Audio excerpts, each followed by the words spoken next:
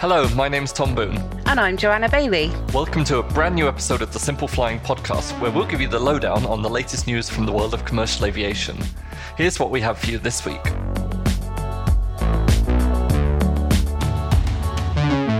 Coming up today, Tom will tell us about Qantas's doubly unlucky A380 flights, while I take a look at the airline that had a total Christmas meltdown. I'll tell you about a new purchase by Emirates, while Joe sees which airlines came out on top in 2022.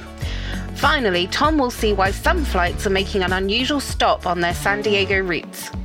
So now you know what's in store, let's get on with the show. And it's a mega Airbus A380 episode of Tom's A380 podcast, so get ready. I wanted to start by talking about Qantas, though, because you were away then, so we didn't get to talk about it last week. But on December 23rd, an Airbus A380 with the Qantas livery was flying from Singapore to Heathrow as QF1, as it always does.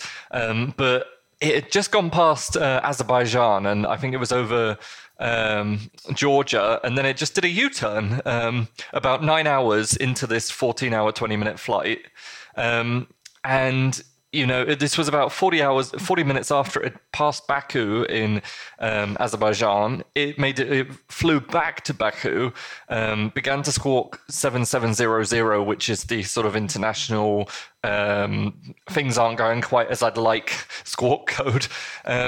And, you know, this A380 then touched down in Baku around an hour after it made a U-turn and was soon surrounded by emergency vehicles. I think it's quite interesting that, you know, it diverted to an airport an hour away, given that the Qantas spokesperson told us that the problem was a sensor fault which caused potential smoke indication in the cargo hold. And obviously when you have smoke, you could have fire. The problem with this giant aircraft is it can't just land anywhere because it's so big. So I think Baku was really the closest viable alternate, but the passengers may have disagreed about whether it was a viable alternate because, you know, obviously they didn't have an Azerbaijani visa because none of them expected to go to Azerbaijan, but they weren't able to get back on their aircraft, so they ended up getting taken to hotels as soon as they could sort out entry to the country. Qantas sorted out the hotel accommodation and they also sorted out the visa process in the end. But, you know, it's what I did find funny was that they sent this note to the passengers via SMS. And obviously, I wonder how many of them were able to receive that. But hey-ho. Eventually, Qantas ended up sending another Airbus A380 to Baku to pick up the passengers and take them on their journey to Heathrow.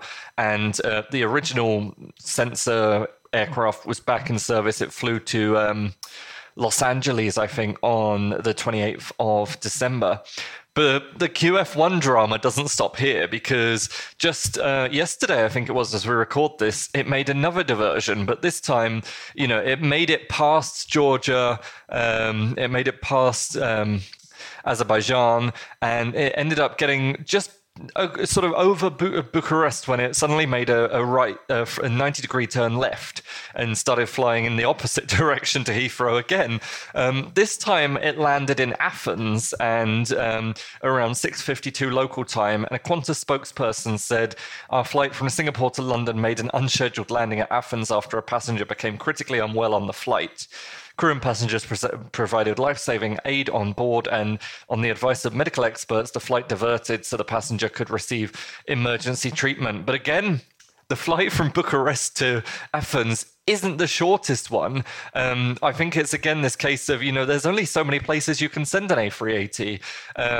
But I was looking on Twitter, and it seems like the people who did go to Athens yesterday didn't have the most fun time either. But it's just, I thought it was very coincidental that it was the same flight number like 2 weeks in a row. Different aircraft, though, I presume. Yeah, one was VHOQH, and the other one was OQD, I believe. I mean, you know, some might look at that and say, oh, well, it's because they were in storage for so long. But clearly, the second incident wasn't anything to do with the plane. So all good there. Not Qantas's fault at all. And I hope that passenger is well now. I don't know personally, but they have my wishes too. Absolutely. Well, I had a very lovely Christmas because I had some time off from Simple Flying, which is unusual. I think it's the longest time I've ever taken off from Simple Flying in a block. I think it's the longest time anyone's ever taken off from Simple Flying in a block. I hope everyone missed me. But those in the US did not have such a nice Christmas, particularly those flying one certain airline known as Southwest. It was undoubtedly the biggest story of the festive period. I was reading it everywhere. I was trying to stay away from aviation, but you just couldn't stay away from this because they had the biggest meltdown of any airline, I think, probably in history. Firstly, Winter Storm Elliott threw around 2/3 of the USA into icy chaos. It wasn't just Southwest. Other airlines were also experiencing problems. There were around 3,500 flights cancelled on Christmas Eve. Very sad when people are trying to get home to their families. And another 8,355 were delayed. And even before Christmas Day started, more than 1,300 flights had preemptively been cancelled. So really some festive chaos widely. But the travel chaos hit Southwest Airlines undoubtedly the hardest. They had 1,307 flights, or 36% of all their services cancelled, and another 1,500 flights were delayed, representing about 44% of the schedule. But it didn't stop there. On Boxing Day, when the carrier cancelled nearly 3,000 flights, it was approximately 70% of all of its flights nationwide. So a huge number of disruptive passengers. In fact, alone, Southwest accounted for more than 50% of all the cancelled flights in the whole world for that day. Wow. But the flight cancellations, of course, were just the tip of the iceberg because there were flight delays, misplaced baggage strewn around the airports, and they were unable to rebook most of their stranded passengers. I mean, there just wasn't enough capacity in the network, even with other airlines, to get these people where they wanted to go. I'm interrupting you. That's okay. So apologies, but this was exactly the thing I had with Ryanair because they cancelled my flight and then I managed to get on the next day's flight. But when that was also cancelled, everyone had been rebooked onto the next sort of 5 days flight. So there was no availability for the next however long. That's it. If the planes are full, what are they going to do? They can't just teleport people to places, unfortunately. Not yet, anyway. Watch the space. Maybe so. Southwest management lay the blame mostly on the weather. It did definitely have an impact, but there were some other key issues too. Southwest still has a huge staff shortage, despite really pushing for recruitment over the last few months. In fact, even before Christmas, the airline had declared a state of operational emergency at Denver. That was on December the 21st because it said it was receiving an unusually high number of absences due to ramp agents calling in sick or for reported personal absences. In fact, the airline took it so far as to threaten to terminate ramp agents if they continued to call in sick. If they wanted to go sick, they had to produce a doctor's letter and medical certificate immediately, or they risked losing their job. The threat of losing their job didn't go down well with Denver's ramp agents, and approximately 120 eventually walked off the job. This kind of disruption continued throughout Christmas with people not turning up for work when they should be. And then, of course, there weren't enough flight and cabin crew to operate the schedules. And this was further compounded by the flight cancellations and delays, which meant many crew members had reached their operating limits and just physically couldn't operate another flight or operate the delayed flight that they should have been flying. But the thing that Southwest management is not talking about so much is its very outdated software. Employees have been complaining about this for years and years. And, you know, if you saw some of the informational pickets earlier this year, many of their signs had kind of comedic sign loading things on it because they were just so frustrated with the software that they have to use. And during the Christmas chaos, employees said they were unable to access scheduling services, unable to get their new assignments or to adjust their schedules after delays and cancellations had hit their flights. And without being able to change their flights or get their hotel rooms sorted out, many pilots and flight attendants were forced to sleep in the airports alongside stranded passengers, which is just terrible treatment of your staff, really. So all in all, Southwest, in just over a week during the biggest travel period of the winter season, more than 15,000 flights got cancelled. And of course, stories of stranded passengers have hit the headlines too. There was a bride who missed her own wedding, a 14-year-old who was stranded miles from home for many days. People miss family reunions, birthdays, and many more. And of course, the baggage has been piling up. And if you look on social media, there are loads of photos of hundreds of suitcases abandoned in airports around the USA, mostly a result of the Southwest meltdown. And in fact, one passenger has decided to take things a step further because he's filed a class action lawsuit on December the 30th. This is a chap called Eric Capdeville. I'm not sure what he's trying to get out of this, but he's claiming that he's not getting his money back fast enough and wasn't treated well by the airline, and is kind of taking the opportunity to represent the larger passenger community.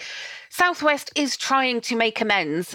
They've announced this week that they're offering 25,000 rapid rewards points, which are worth about $300 to passengers who haven't got their refund or been rescheduled on another flight. But despite Southwest saying that operations are returning to normal, just Monday this week saw 4% of its flights cancelled and 43% delayed. Nothing like the chaos we saw over Christmas, but clearly it's going to take a little while to iron out all the wrinkles in that particular operations there. The CEO, Bob Jordan, said there's almost no way to apologise enough, and I would second that motion. He said that the airline will learn lessons from this and will continue to make improvements and investments, but he still dodged the accusation that the outdated technology was at the root of these issues. And Southwest's going to be paying for this for a long time. It's going to take a very long time to get all that money back to the customers. And the Bank of America, has estimated that it will cost Southwest between $600 and $700 million to resolve all the problems. So I think we'll be seeing some fallout from this for some time to come. I'm just glad I don't have to foot the bill there. Absolutely. Well, I wanted to talk about a slightly smaller bill, maybe around 200% smaller. 20% smaller. I don't know. Smaller. Don't try a maths, Tom. Yep, I can't maths on the fly.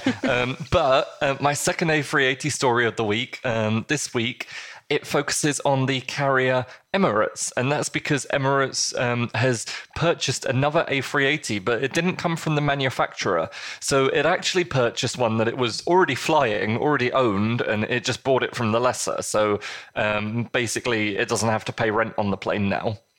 But, I found this particularly interesting because there's no demand for secondhand A380s now. So the fact that an A380 got sold, I think, is news in itself. And this was first reported by Air Data News. So kudos to them to finding it.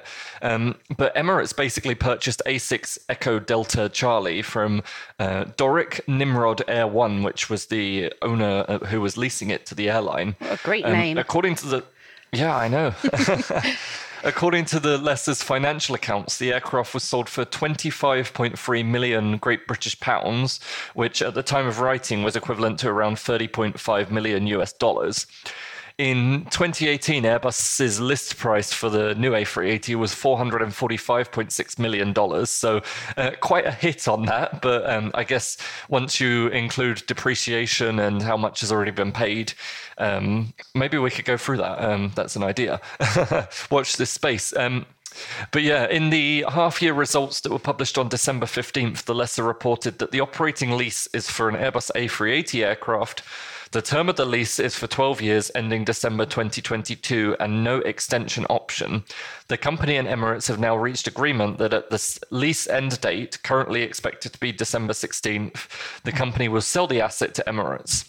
The sale proceeds to be paid by Emirates and the company are $25.3 million. So I did double check because it says it should be sold on December 16th, and this is in a report issued on December 15th. But I checked, and both Plane Spotters and CH Aviation are listing the aircraft as now owned by Emirates. What I found particularly interesting was they told us how much it was sold for, which I think is quite unusual. Like usually we're like, oh, the list price is this and whatnot, but no one knows exactly how much. But they also told us how much the aircraft had been depreciating and how much the lease had cost. So from April 1st to September 30th of 2022, the lessor reported a rental income of £7.2 million, so $8.6 million. And, you know, this aircraft, it hasn't been flying. It's been stored at Dubai World Central since the start of the COVID. So Emirates has basically been paying for an aircraft to sit on the ground. But they've also been paying more for the aircraft because they were also reliable for the cost of maintenance, repairs, and insurance while leasing it. The other interesting thing was that the asset depreciated by £3.5 million or $4.2 million during that same 6 months. So, you know, what are they going to do now with this aircraft? Well, it's the oldest double-decker giant that's still in the Emirates fleet. A6EDA and A6EDB were both scrapped, one of them in Dubai and one of them in Toulouse by Airbus, or not Toulouse, in Tarbes, and Airbus auctioned off the pieces. So, you know, to me, it seems unlikely that this aircraft will ever fly again. I did read somewhere in this report that Tim Clark had said, apart from the 5 that have been retired already, they would all go back into the sky. So, I mean, watch this space. But my bet personally would be that this is going to be more of a spare parts thing because, you know, why would you want to buy a new nose cone from Airbus when you've got a perfectly good one sitting on a plane that is not going to fly again? That's just my view, though. I'll keep an eye on maybe it does return to the sky, and if so, good for it. But yeah, I just thought it was interesting and slightly different. Yeah, great story. And A380 related. Of course. Tom's A380 podcast continues. But with a brief break provided by me, looking back at how airlines did in 2022. So I do hope all our listeners caught our awesome regional roundup last week, where we got our regional lead journalists onto the podcast to talk about the biggest stories in their region. Really hope that you enjoyed that, because it's so nice to get new voices on the podcast other than me and Tom boring you to death every week. But anyway, it did start with you boring us. So it's not just us that looks at how airlines did in 2022, of course. And something that everybody waits for with bated breath is Cirium's on-time performance report, which was released earlier this week. Azul Airlines has been named as the global leader for on-time performance in 2022. Amazing for them. Well done, Azul. And for the second consecutive years, Delta was honoured with the Cirium Platinum Award for Global Operational Excellence. That considers more than just the on-time performance. It also considers operational complexity, their ability to limit the impact of flight disruptions. You notice Southwest didn't get any awards there. I was just going to say, I guess Southwest's not going to get that anytime soon. So the winners in the different regions were Delta for North America, Thai Air Asia for Asia Pacific, Oman Air for the Middle East, and in Middle East and Africa, and of course Azul in Latin America. In Europe, it was Iberia, and Starflyer was the leading low-cost carrier. And in terms of airports, Haneda Airport was the top airport performer globally. So really interesting to see how airlines have done. If you want to know the numbers, Azul actually completed on-time arrival 88.93% of the time. ANA was the second most on-time airline, 86.61% of the time. Japan Airlines was third, LATAM was fourth, Delta was fifth with 83.63% of on-time arrivals. And then we've got Avianca, Emirates, United Airlines, Qatar Airways, and American Airlines rounding out the top 10. So in terms of airports, it was a really interesting list, actually. Haneda was top with 90% of on-time departures. Great for them. Bengaluru in India was 84% on-time departures. And then there were a bunch of American airports, including Salt Lake City, Detroit, Philadelphia, Minneapolis. And then Delhi came in at number 7 with 81%. Seattle was 8th. El Dorado International Airport, which was Bogota, was 9th. And Charlotte Douglas rounded rounded out the top 10 list. But of course, it's not just on time that passengers demand. They want to know they can get there safely too. And I always enjoy the Airline Ratings annual list of safest airlines in the world. Coming out on top this year is Qantas, which has usurped its neighbour Air New Zealand, which won the safest airline last year. So Qantas is ranked as the safest airline in the world. It's not the first time they've won. They were named the safest airline from 2014 to 2017. In 2018, it was in the top 20, but Airline Ratings weirdly awarded 20 worldwide airlines jointly first place. It's like we couldn't make a decision, so you just all get it. Then it won again 3 years in a row of 2019, 2020 and 2021.